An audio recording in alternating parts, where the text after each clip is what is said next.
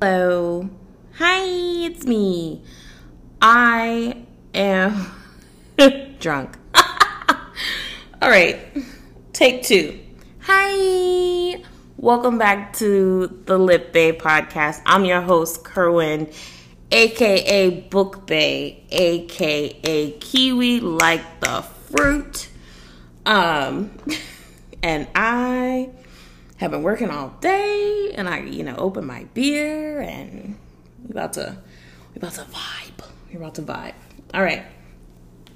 So, just a little reminder, I use strong language at times because I just be getting excited.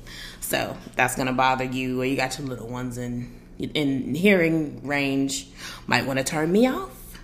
But, if you grown, I'm grown, we all grown, then we're going to continue.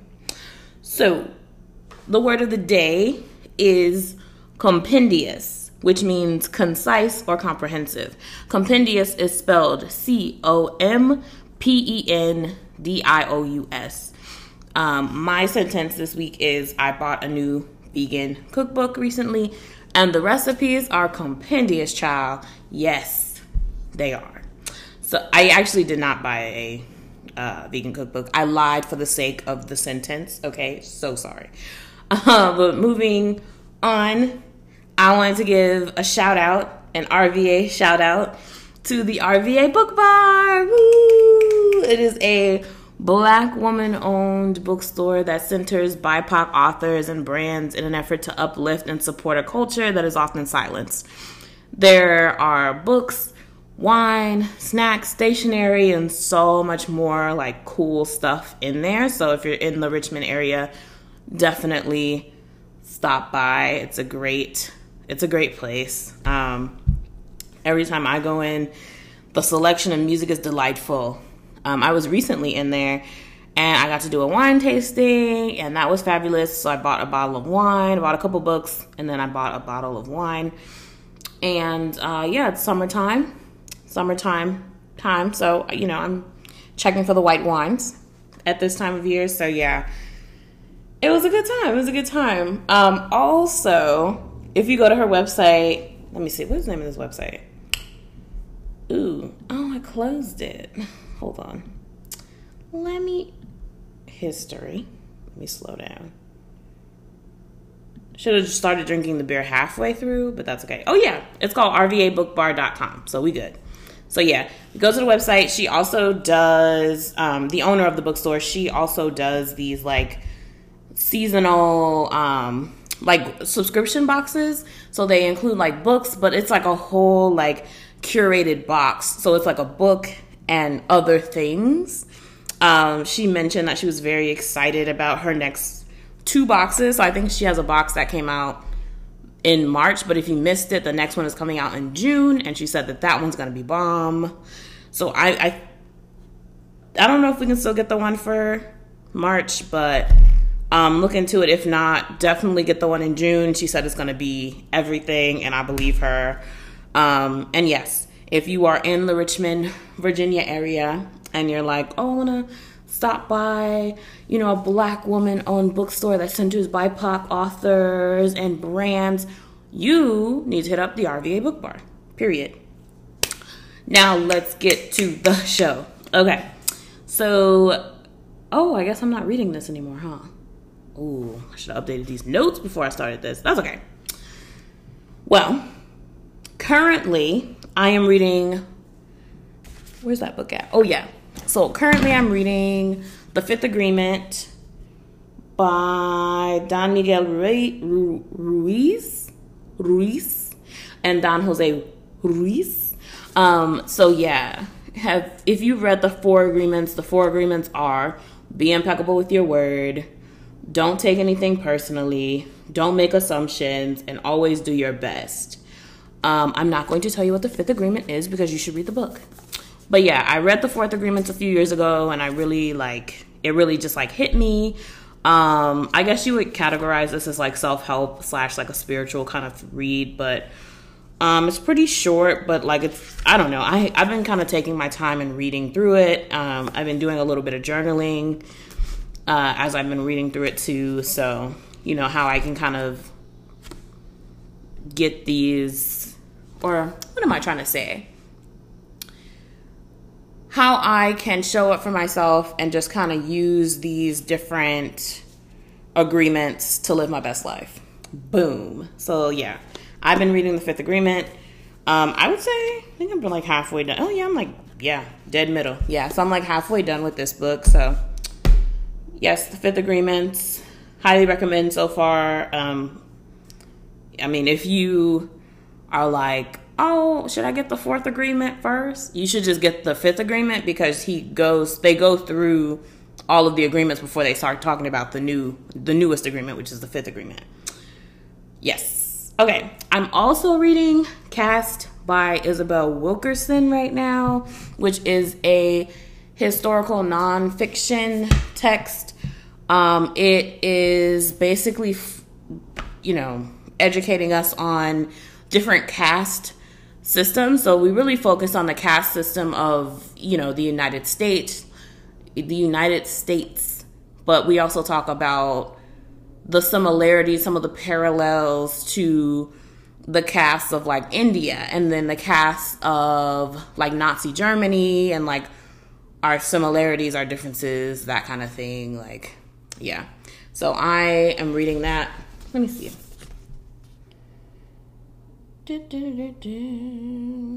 Yeah. Oh, you know what? Let me just read this thing to y'all. So in this brilliant book, Isabel Wilkerson gives us a masterful portrait of an unseen phenomenon in America as she explores through an immersive, deeply researched narrative and stories about real people how America today and throughout its history has been shaped by a hidden caste system, a rigid hierarchy of human rankings. Boom. Beyond race, class, or other factors, a powerful caste system influences people's lives and behavior and nations' fate. Linking the caste systems of America, India, and Nazi Germany, Wilkerson explores 8 pillars that underlie caste systems across civilizations, including divine will, bloodlines, and stigma, using riveting stories about people including Martin Luther King Jr., Baseball's Satchel Paige, a single father and his toddler son, and Wilkerson herself. She shows the ways that the insidious undertow of caste is experienced every day. She documents how the Nazis studied the racial systems in America to plan their outcasting of the Jews. She discusses why the cruel logic of caste requires a bottom rung for those in the middle to measure themselves against. She writes about the surprising health costs of caste in depression and life expectancy, and the effects of this hierarchy on our culture and politics.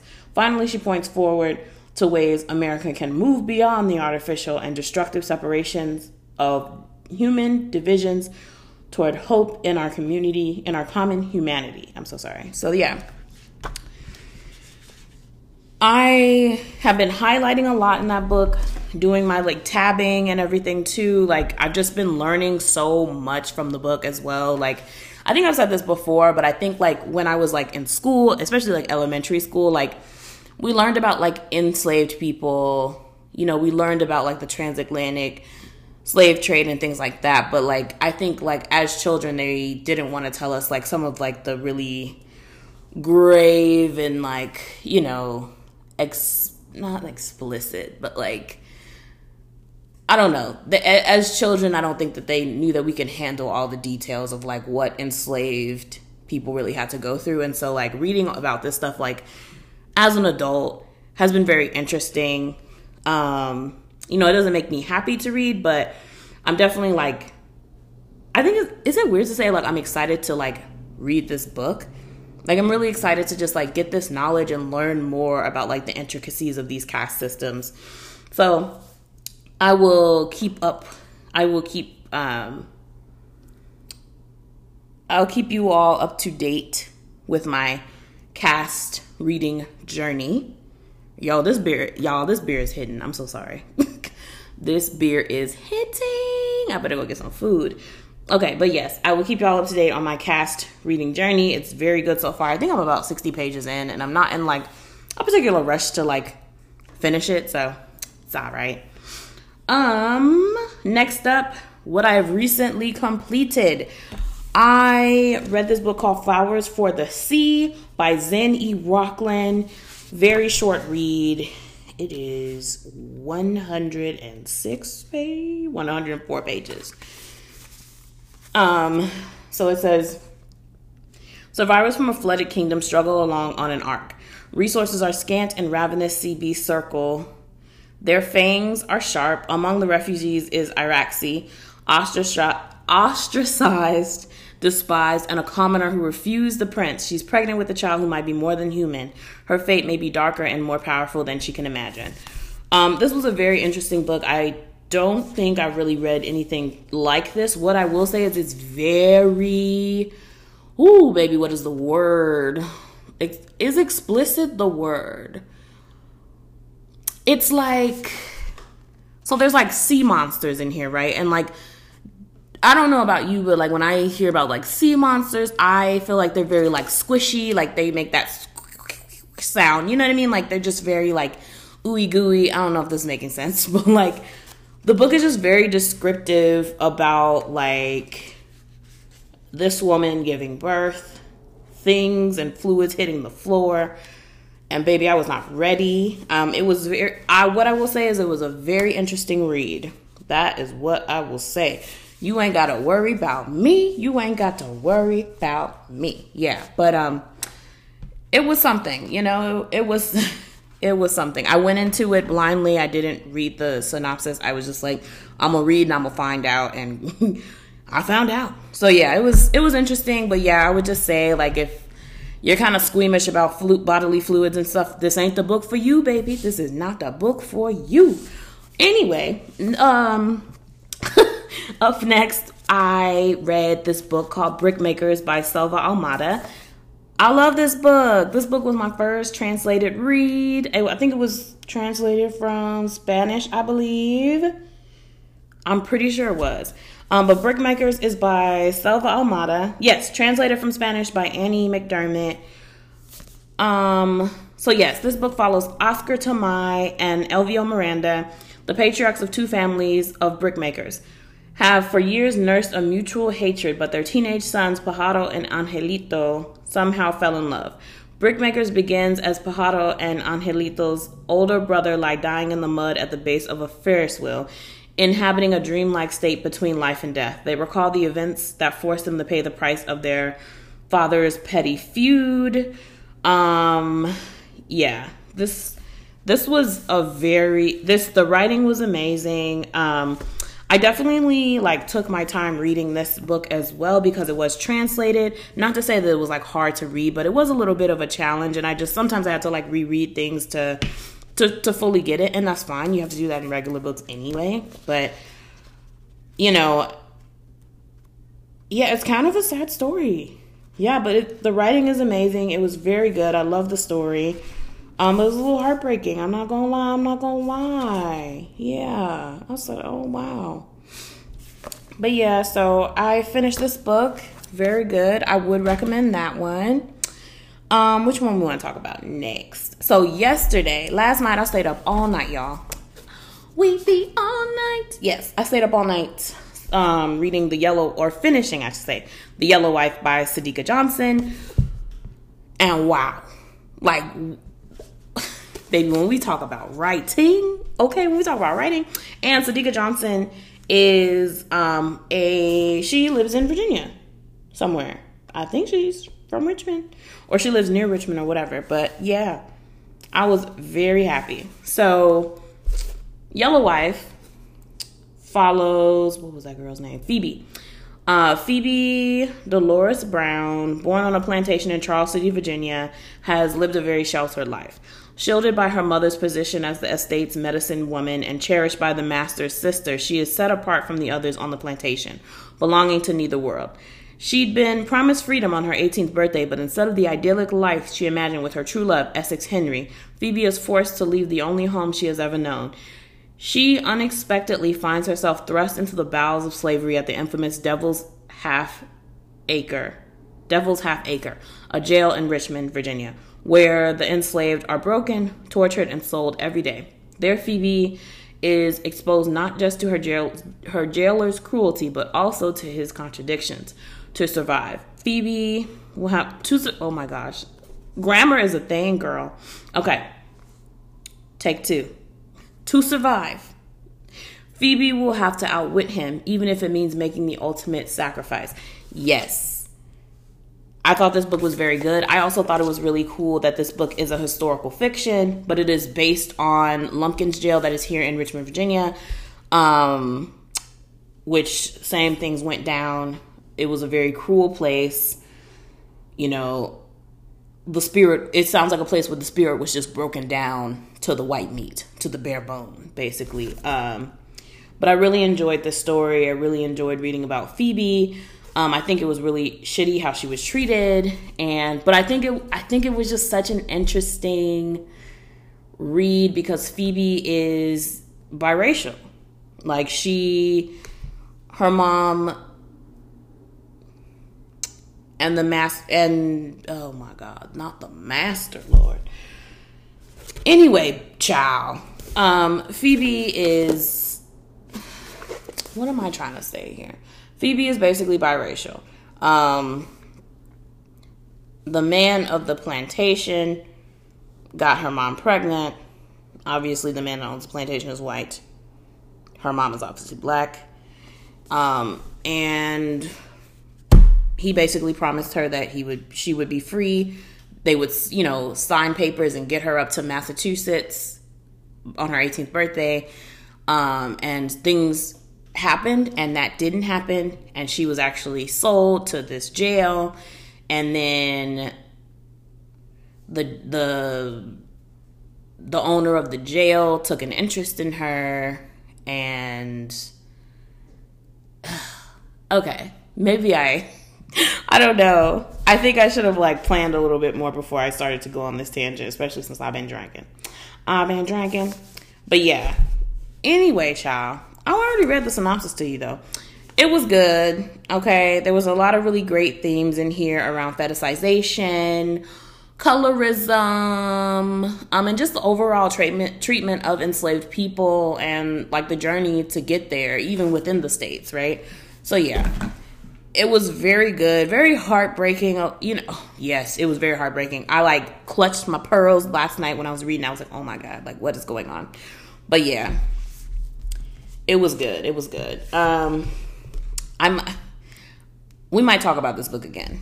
Just know that.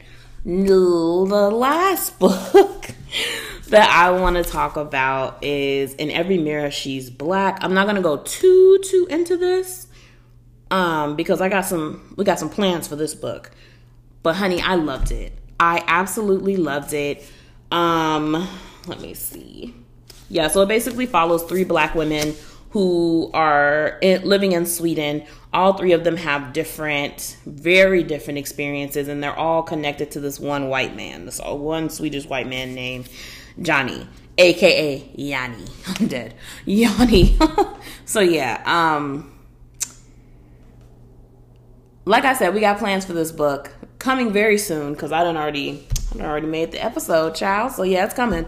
But yeah, I can't wait to get into the themes. I can't wait to talk about it. I can't wait to read Johnny for Blood, aka Yanni for Blood. Okay, when I tell you fetishization, when I tell you being in denial about your fetishization, oh baby, we about to get into it. Get into it. So. Oh, actually, this is the last book we're going to talk about, but I haven't read it yet. But it is called And They Lived Happily Ever After by Therese Beharrie. What is this? Successful romance author Gaia Anders has a secret. Anything she dreams at night is magically written into her best-selling novels. After a lonely childhood in foster care, her dream life is the only one she trusts. Gaia's waking life just can't compare until she gets caught in one utterly surprising, crazy, passionate, real-life kiss. Workaholic businessman Jacob Scott has had a crush on his brother's best friend Gaia since forever, but he never expected to literally share her dreams. Living out their magical nighttime fantasies is explosive, but it's their waking desire turning his single-minded ways upside down. It's making him want a future he didn't think was possible. So this is the book that I will be starting tonight, and I'm very excited about it. I think I've been reading a lot of heavy things lately from the nonfictions. to the fictions. I think I've just been reading a lot of like heartbreaking stories, and I'm ready for something a little magical. I'm really excited that both of these characters are black. Blackity black, black, black. Yes, I'm so excited. So, can't wait to read this. I actually lied again because I actually have another book in rotation, but this book is an audiobook, and it is called Yolk by Mary H.K. Choi. So I've been listening to this book like during my night routine where I'm doing my skincare. Let me see if I can find the synopsis real quick without making things awkward on phone. Okay, I don't think I can. I can't find the synopsis. Why is it? Oh, here it is. I found it. Let me see. Okay, yeah, let me read this real quick. So Jane and June are nothing alike. June's 3 years older, a classic firstborn, know-it-all narc with a problematic finance job. Oh, not a problematic finance job, Lord. Oh, wow. Okay. With a problematic finance job and an equally soulless apartment, according to Jane. Jane is an emotionally stunted, self-obsessed basket case who lives in squalor. Has egregious taste in men. She really does, girl. And needs to get to class and stop wasting mom and dad's money, if you ask June. Once thick as thieves, these sisters, who moved from Seoul to San Antonio to New York together, now don't want anything to do with each other. That is until June gets cancer and Jane becomes the only one who can help her. Flung together by circumstance, housing woes, and family secrets, will the sisters learn more about each other than they're willing to confront? And what if, while helping June, Jane has to confront the fact that maybe she's sick too?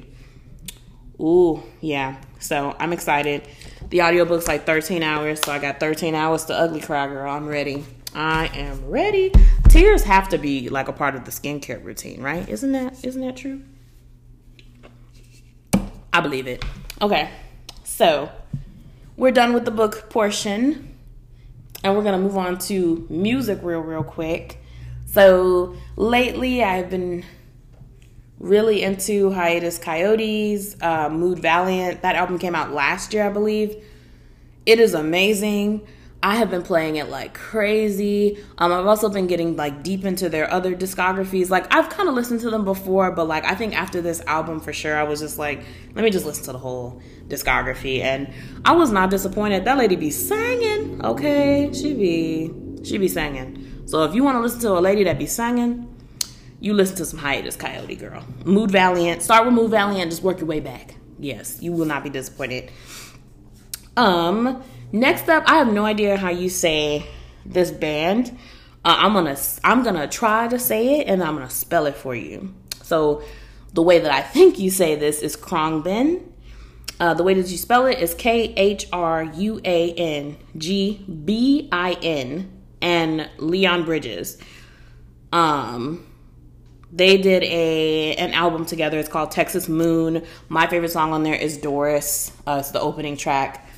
Perfect opening track. I love it. I have also been going back through their discographies and just vibing. What I like about Khruangbin is that they don't have a lot of music like with words. I mean, like they kind of do, but it's just like repeating. But a lot of times they're just vibing instrumentally, and I really appreciate that. So great music for, working, being in the zone, getting shit done, taking notes, that kind of thing, or just vibing, okay?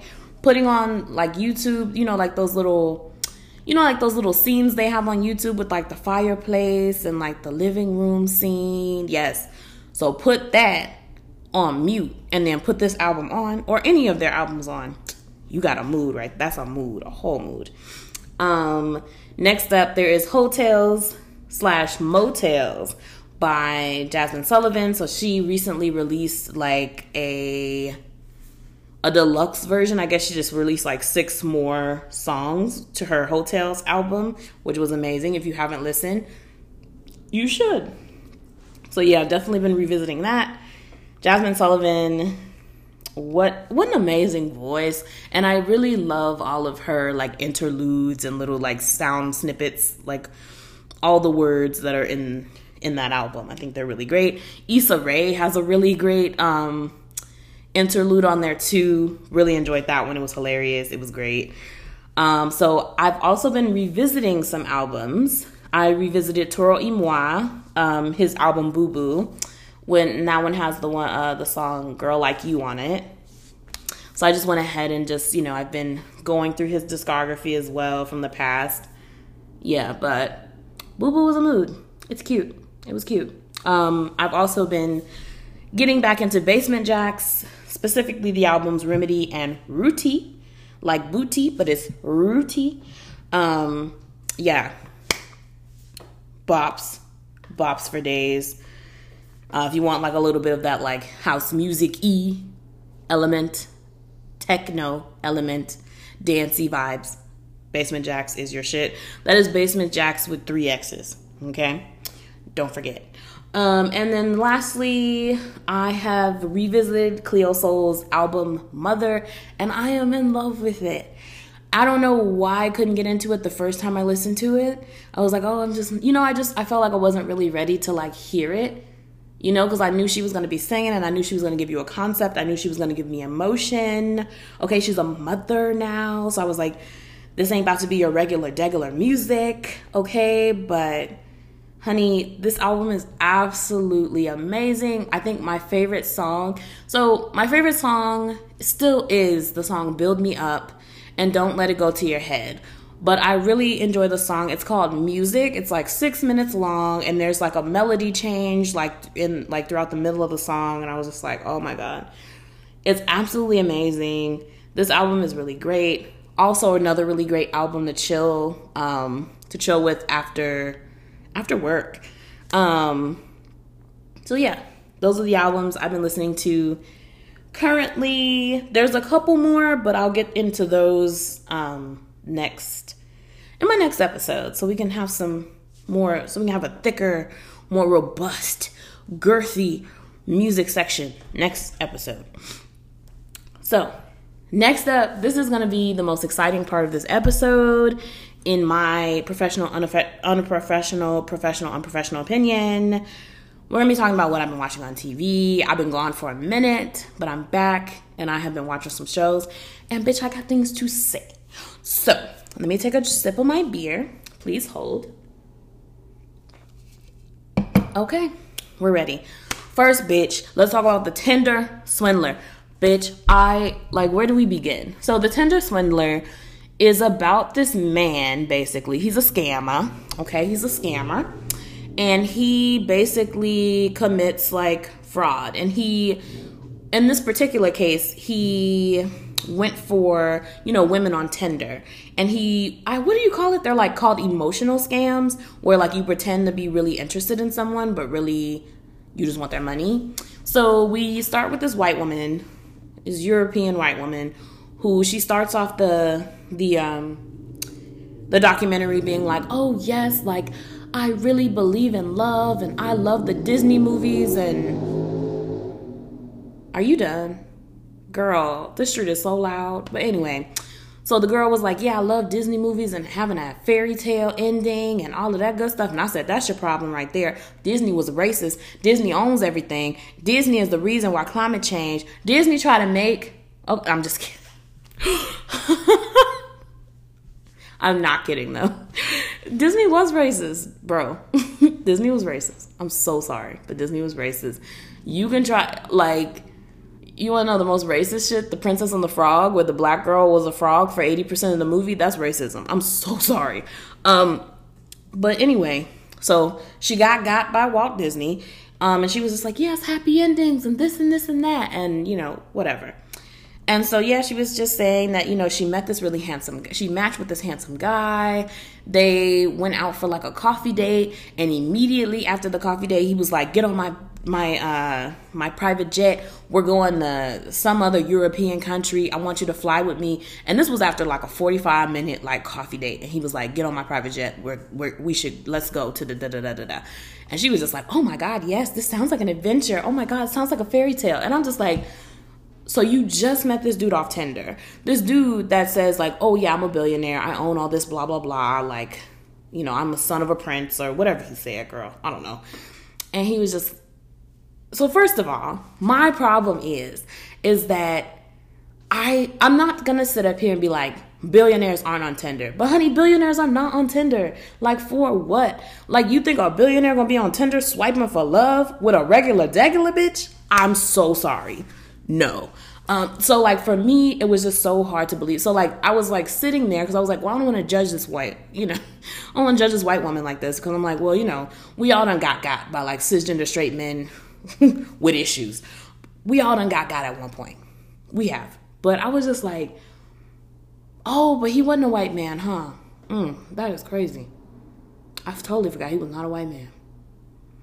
Anywho, but yeah, we done all got emotionally by a man that need therapy. That's what I'm saying. So, I was like, well, let me not be so like judgmental. But I was like, girl, the math is not mathing. Like, I was like, you want to talk about not having any type of self-awareness? Like, I remember I was talking with one of my friends. We were like talking about the show or talking about the documentary, and she was just like, girl, is this real? I was like, yeah. She was like, nah, this is not real. She was like, this has to be scripted. Because I was like, she was just like, who would fall for this? And I was like, she did, girl. So anyway, so yeah, so they started a relationship. Things went very quickly. They escalated very quickly.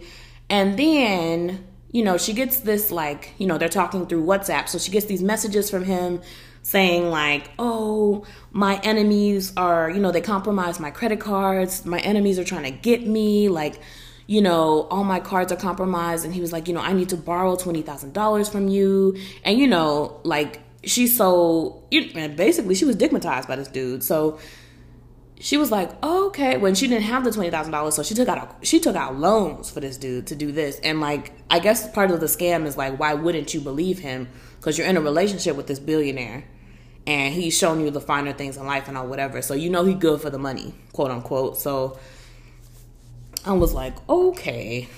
So that was very interesting. But so let's talk about the whole like, oh yeah, like my cards were compromised and my enemies were, my enemies are after me or whatever. Like the problem that I have with this, and I really tried to put myself in her shoes, and especially like when I was younger and kind of naive. But like, honey, when I was young and naive, I was so scared of like and like not being able to pay for things that I was like, I can't imagine taking out a loan to give to a man. First of all, I'm not giving no man no money. But, I was just like, what is going on? So I was like, okay. And so the first thing I thought about when she was talking about her experience with this, I was just like, if he's a billionaire, he has systems put in place as a billionaire, as somebody with access, that if your cards can compromise, you always got a backup plan. And if your family is that rich, then they got a backup plan. And the last person you asking for money is your regular girlfriend. I'm so sorry. I got to take out a loan for you, a billionaire, because your cards got compromised and you don't have no plan. That's a red flag. I'm so sorry. Such a red flag. So I was just like, I just don't know what's going on. I don't know why she thought that I don't know, but I guess he like got her trust and,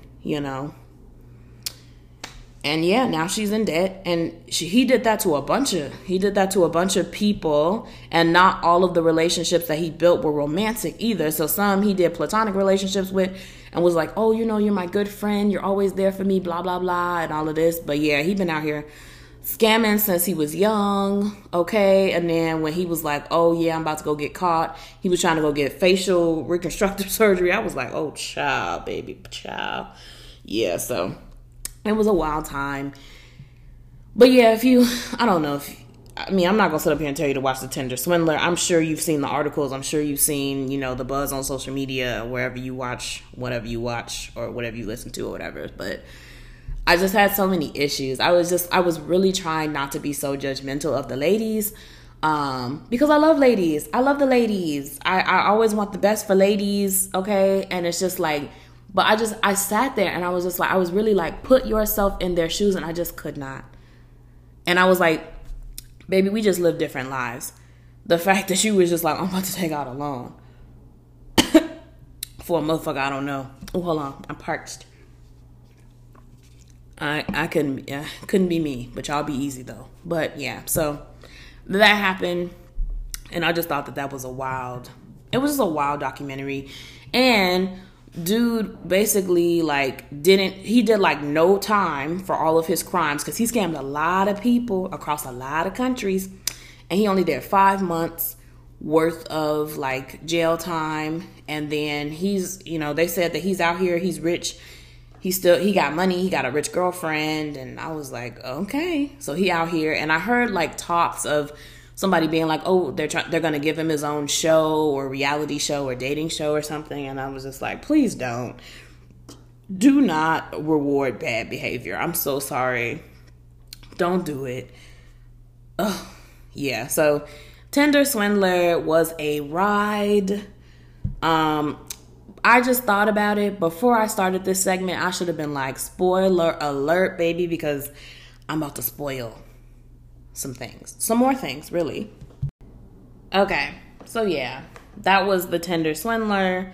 And, I don't know. That was interesting. But next up, I do want to talk about the second season of Love is Blind. I've been talking about this show with all of my friends. We have been talking and just, you know, talking amongst ourselves and just doing whatever. But yeah, Love is Blind was a ride this season. Let's start with everybody's favorite person, Shake.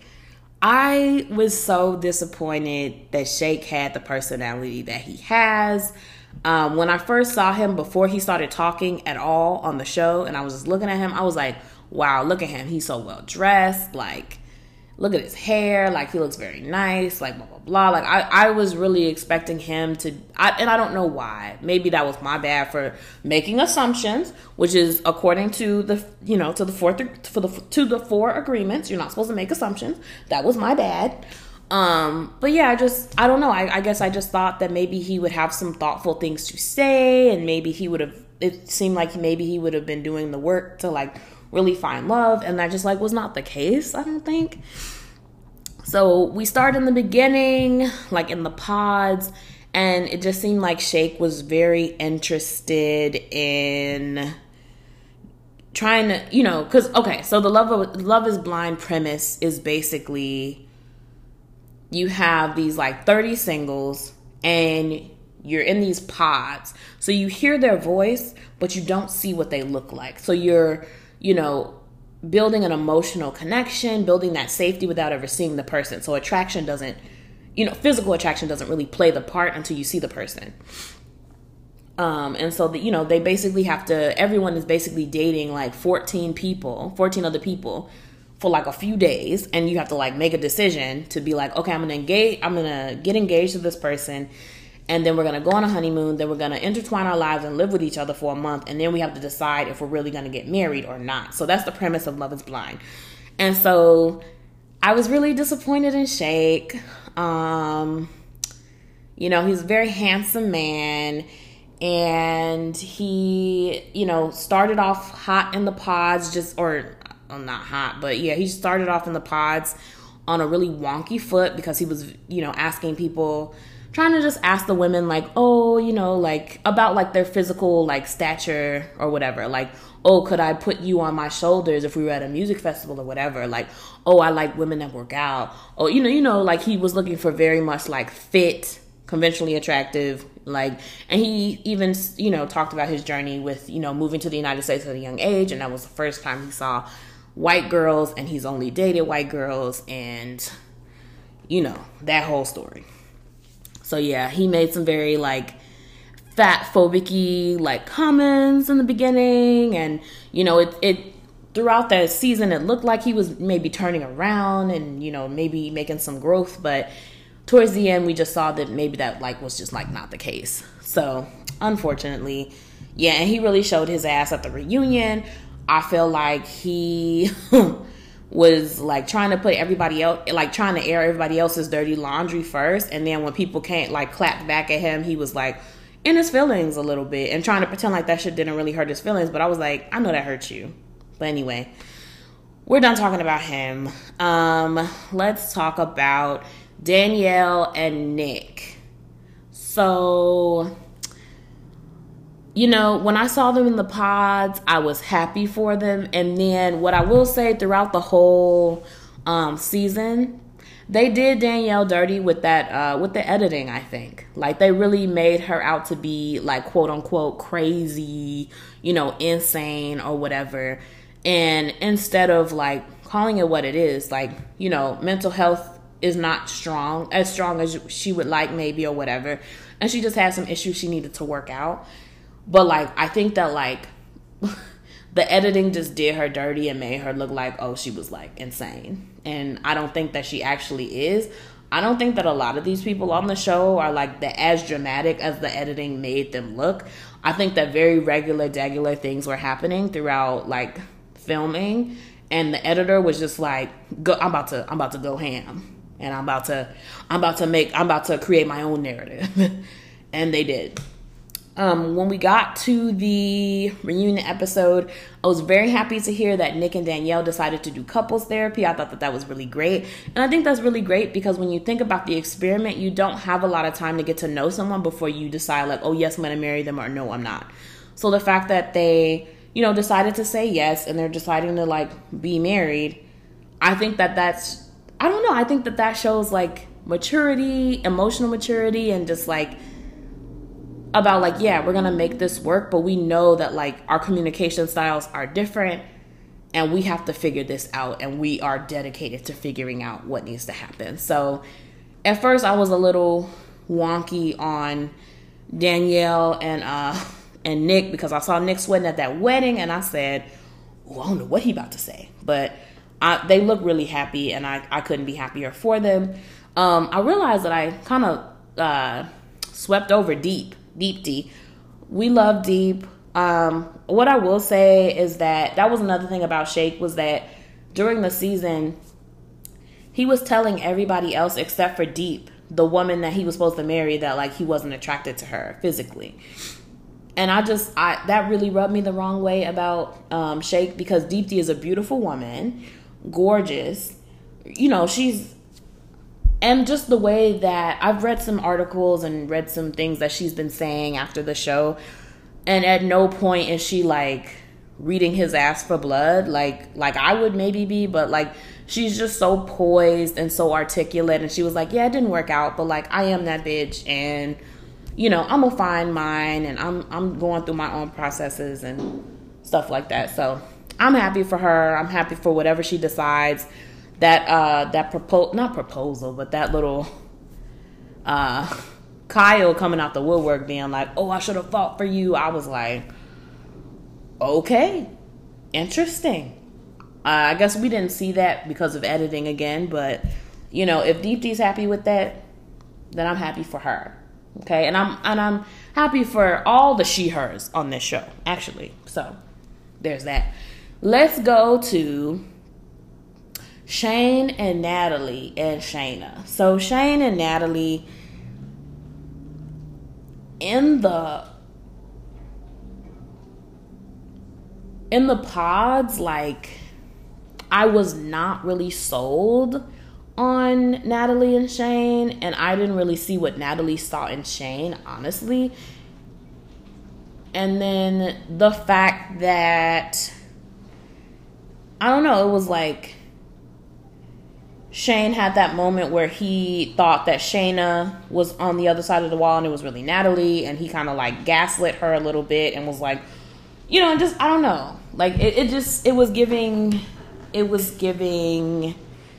white male privilege, and I just really wasn't here for it. Oh, is it raining? Oh,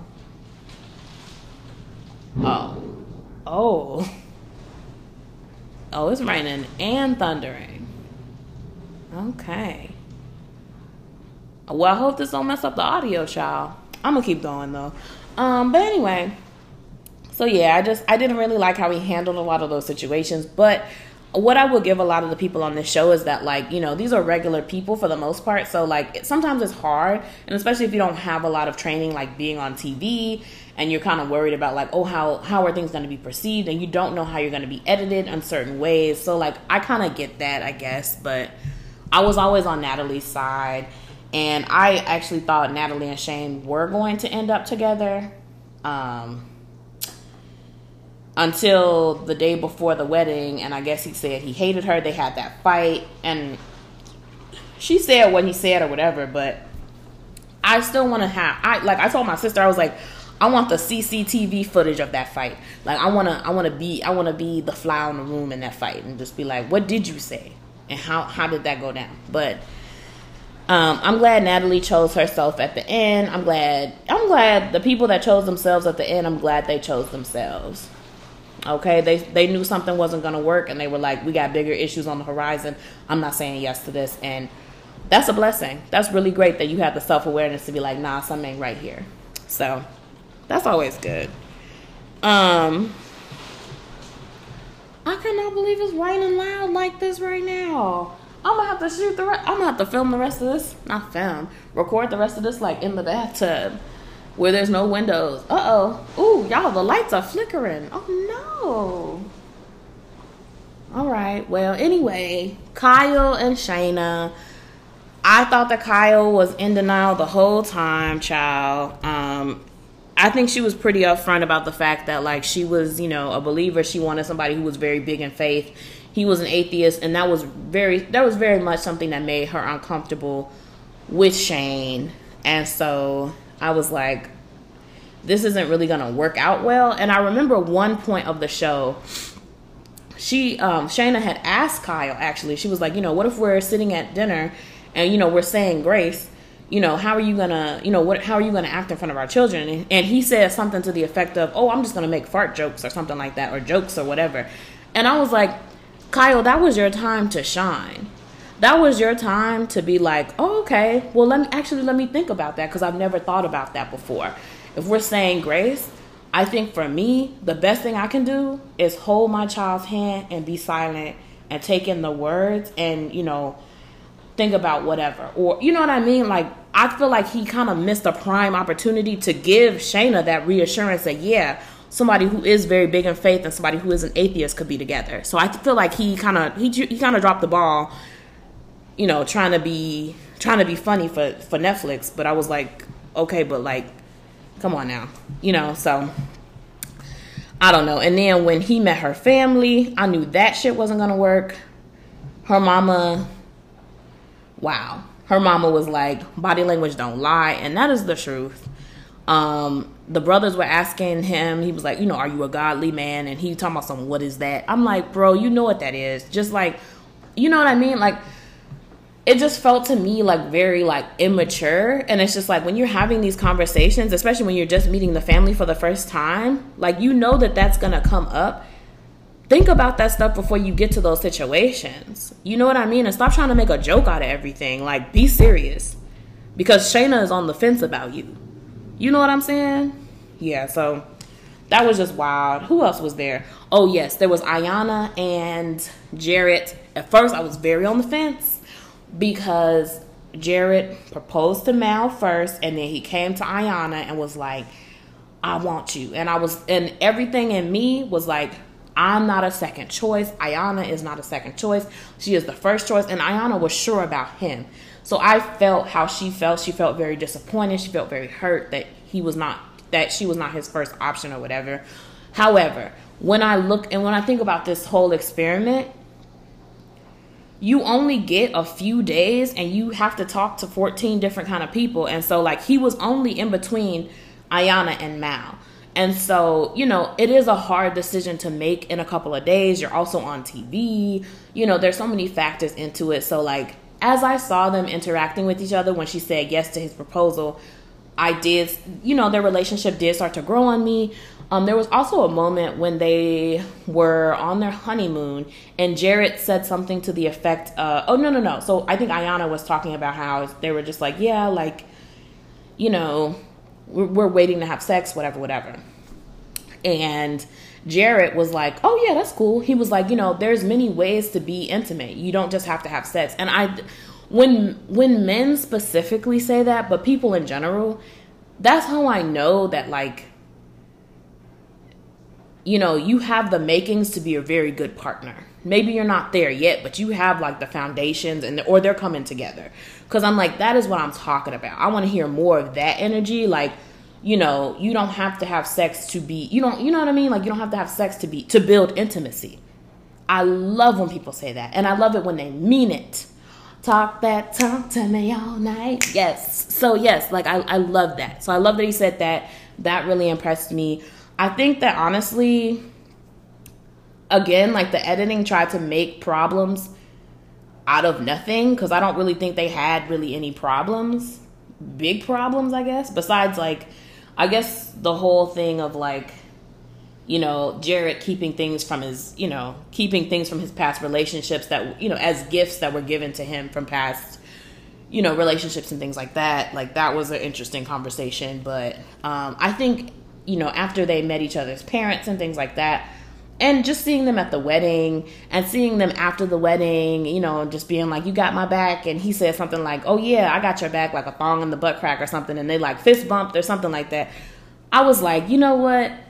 That is lovely. So, yeah, it took me some time to you know, for me to grow, for Jared to grow on me. But I think they're going to be just fine. You know, they both got a lot of learning to do and a lot of growing to do. But don't we all? You know what I'm saying? So, yeah. I'm happy for them. Sal and Mal were constantly like a puzzle to me. They were constantly a mystery to me. They really were, because I never really knew where either one of them really stood. Yeah, I don't know that I was as invested in their storyline as I was in everybody else's. But I hope that both of them are happy with the decision that they made. They made the decision to not be with each other anymore, whatever. I feel like a lot of their drama happened off camera as well, which is great. Like, I think that people do deserve their privacy. Just because they're on reality TV doesn't mean that, you know, we need to know everything. Like, no, we don't deserve that information. So I'm glad that they had those moments to talk about things when the cameras weren't there, and they got to the bottom. You know, they tried to get to the roots of the problem. We'll never know what really happened with the ex-girlfriend coming to the sisters or whatever, or whoever that person was, whoever that woman was. I know we'll never know, but you know, it's not our business, really. So, you know, this show gave me the drama. Okay, it gave me the drama I wanted to see. I was happy for everybody who made it, and I was happy for the people that chose themselves. I think that that's like even a bigger statement. Like, you know, I'm choosing myself. This ain't for me. I'm going to remove myself from the situation, but I tried my darndest. I think that that's just great. And then I guess they have this show called The Ultimatum, and I'm not watching that shit, so we ain't got to talk about it.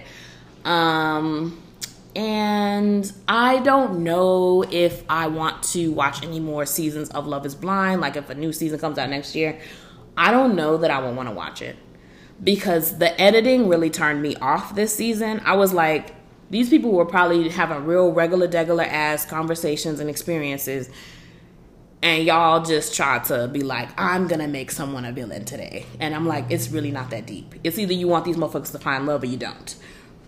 Period. So that's Love is Blind. But, you know, it was a fun ride. I also saw that there was a Love is Blind Japan, and I started to watch it. But after this season of Love is Blind, the American version of season 2, I was like, I'm all Love is Blinded out. Love is Blinded out. I'm so, I can't do it. And after all that, because I also watched the Love is Blind Brazil, I watched that a few months ago. Child, I can't watch no more Love is Blind. I'm so sorry. I've been watching them in all languages. I'm just like, I can't do this. I can't do this no more. Okay, but next up, we're going to talk about this show on HBO Max. I believe it's called Somebody Somewhere. It's about this woman who, her sister passes away, so she moves back to her hometown, small town, USA. So it's just her in relation to her family again. You know, she spent some time away from her family, from her other sister, from her niece. And she's just trying to, like, you know, she's kind of lost. She's trying to find her way again, and she finds community there as well. She finds community within, like, this, like, it's not a church group, but it's like a singing group kind of thing. Very musical. I really liked it. There were, like, themes of grief, obviously, because they lost their sibling. one thing I really appreciated about this show too is that there are queer characters in this show, but the show was not about them being queer. That rarely came up. It was just queer people living their lives. And I really appreciated that. Like, they didn't make a big deal. They were just like, yep, but this is what's going on in my life, blah, blah, blah. And it was real shit. And like, I really enjoyed the show, and the episodes were like 30 minutes, which I love. So the show was very good. I really enjoyed it. It might not be for everybody, obviously, but I really enjoyed it. And next up, I think I talked about Abbott Elementary before, but I wanted to talk about it again because I really enjoyed the show. It was hilarious. So Abbott Elementary is a show about a school in South Philly.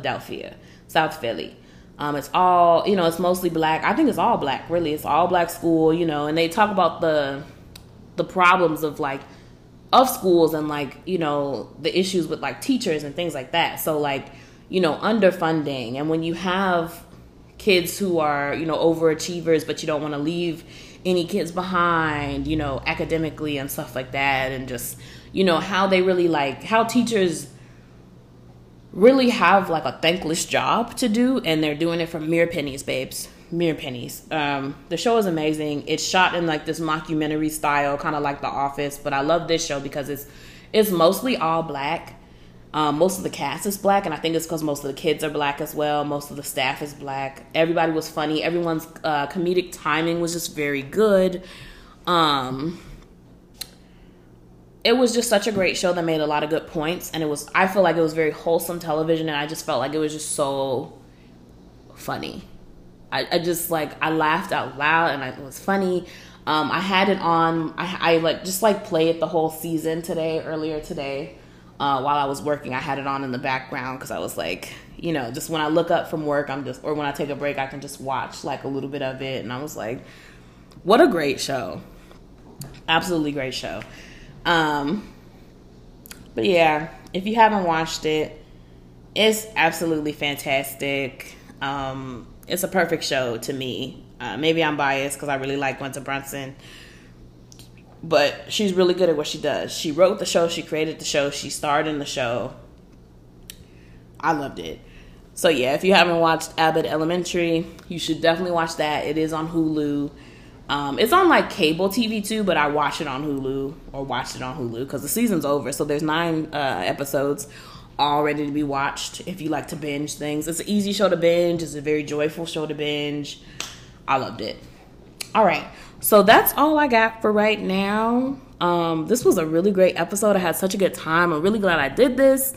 I've been having a really stressful time at work lately. Just thinking about the future of I don't know, the company, me working at the company, I don't know. I've just been thinking about a lot of things on top of all the other things that's happening in the world. With, the Ukraine stuff, and, there's just a lot happening. And I am happy to report that even though I have been stressed, I have been able to find some joy, and I want to share some of those moments of joy with you right now. So I bought this 1,000-piece puzzle from DSW, of all places, the shoe store, girl. And I've just been working on that off and on since Valentine's Day. And yesterday, I was actually able to connect some big pieces together, and that made me really happy. It made me feel very accomplished. I'm going to work on it a little bit after I get done recording this episode. So the puzzle has been making me very happy. I realized that I actually really love puzzles, and I want to start keeping puzzles in the house. Or actually, after I get done with this puzzle, I'm either going to frame this puzzle and put it on the wall somewhere, or I might just sell it or just give it to someone who wants to do an 1,000-piece puzzle. But I think my next puzzle is going to be 200 pieces. Because I think I was a little overzealous about getting a 1,000-piece puzzle, and I was like, why didn't you start small? And that's okay, because I always go big. Okay, go big or go home. So I always go big. What is another thing that brought me joy? Last week I went to the park in the morning and I skate. I skated for 30 minutes. I had the entire skate park to myself, and I roller skated around in circles and listened to my music, and I was jamming, and I had a good time, and then I left. I had a really great time. And something I'm looking forward to in the future, there are a couple of concerts that are coming up that are outdoors, and I can't wait to go. So I think I'm excited about that. I'm just trying to, find my joy in a hopeless place. So yeah, I hope that you all are able to find some sort of joy in these times. I know it's really hard, but if I can do it, and let me tell y'all, SAD, like that seasonal affective depression disorder or whatever it's called, SAD, whooped my ass all winter. Like, I just had no motivation. I was sad. I was lonely, constantly thinking about how lonely I was. I was constantly like talking about, I'm alone, so lonely, very much giving into like the negative voices in my head. And having all this sun has boosted my mood for sure. So that's another thing I'm grateful for. It's been feeling very much like spring lately, and I've been loving it. It's been getting brighter earlier, which has helped me get up a little bit earlier and actually get up, do my skincare routine in the morning in addition to at night, and maybe stretch out a little bit before I start working, that kind of thing. But yeah, it's been good. So I hope everyone is trying to find some sort of joy in their lives. I know it's hard times, and sometimes you just like, there's so much shit that's wrong with the world that you're like, how am I even going to find it? You will be able to find it. If I can find it, so can you. Sometimes it's the little wins, honestly. My last thing that I was joyful about was that I have a Black therapist now, a Black lady therapist, and she's been really helping me work through some shit, and I am very grateful for her. And I can't wait to tell her about all the shit that's ailing me. All the shit that makes my heart hurt. She just, I don't know. She's been really great. So things are looking up. I hope y'all have a fabulous week. Hope y'all enjoyed this episode. Just a quick reminder, I am not on Instagram at this time. My Lit Babe Pod Instagram account was hacked. I was able to get it back, but I just decided to delete it. So I am not on Instagram as Lit Babe Pod at this time. So sorry for the inconvenience. So sorry for your loss. Just kidding. But, however, I did reactivate my Twitter. So if you're on Twitter and you care about what I'm looking at, like what I'm reading, what I'm listening to, what I'm watching, that's where I put that kind of stuff there. Sometimes. So if you're on Twitter, I am Lit Babe Pod on there. But if not, totally fine. Something that really helps me out is if you, I don't know. It's a party. What they doing out there? But yeah, something that really helps me out is if you will spread the word. Just spread the word about the podcast to any of your bookish friends. Just listen to the podcast. That really helps me. If you want to give me a little something, I am Lit Babe Pod on Cash App. You can pay me a little bit for my time. I mean, you don't have to. It's not a big deal. But, sound like some girls are stuck out in the rain. Look at them. You don't have to by any means, but if you like the work that I'm doing here and the stuff that I'm about to give you in these upcoming months, because, baby, we got some shit going down, okay? Yes. Go ahead and send me a little something on the Cash App, Lit Babe Pod, or just listen wherever you listen to your podcast, or share me on your Instagrams, even though I'm not on Instagram, or share me on your Twitter or whatever, or don't. I'm here. I'm just here because this is something that I enjoy doing. So you don't really have to do any of this, but if you want, it is much appreciated. All right. Well, I'm going to go because I got to see how noisy the background was in this episode. Even if it's too noisy, I'm still going to release it because I'm not re-recording, because I feel like this is one of the best episodes I've ever done. I feel so free. I think it's because of this beer. Loose lips. Okay, loose lips. All right. Love you. All right. Talk to you later. Bye.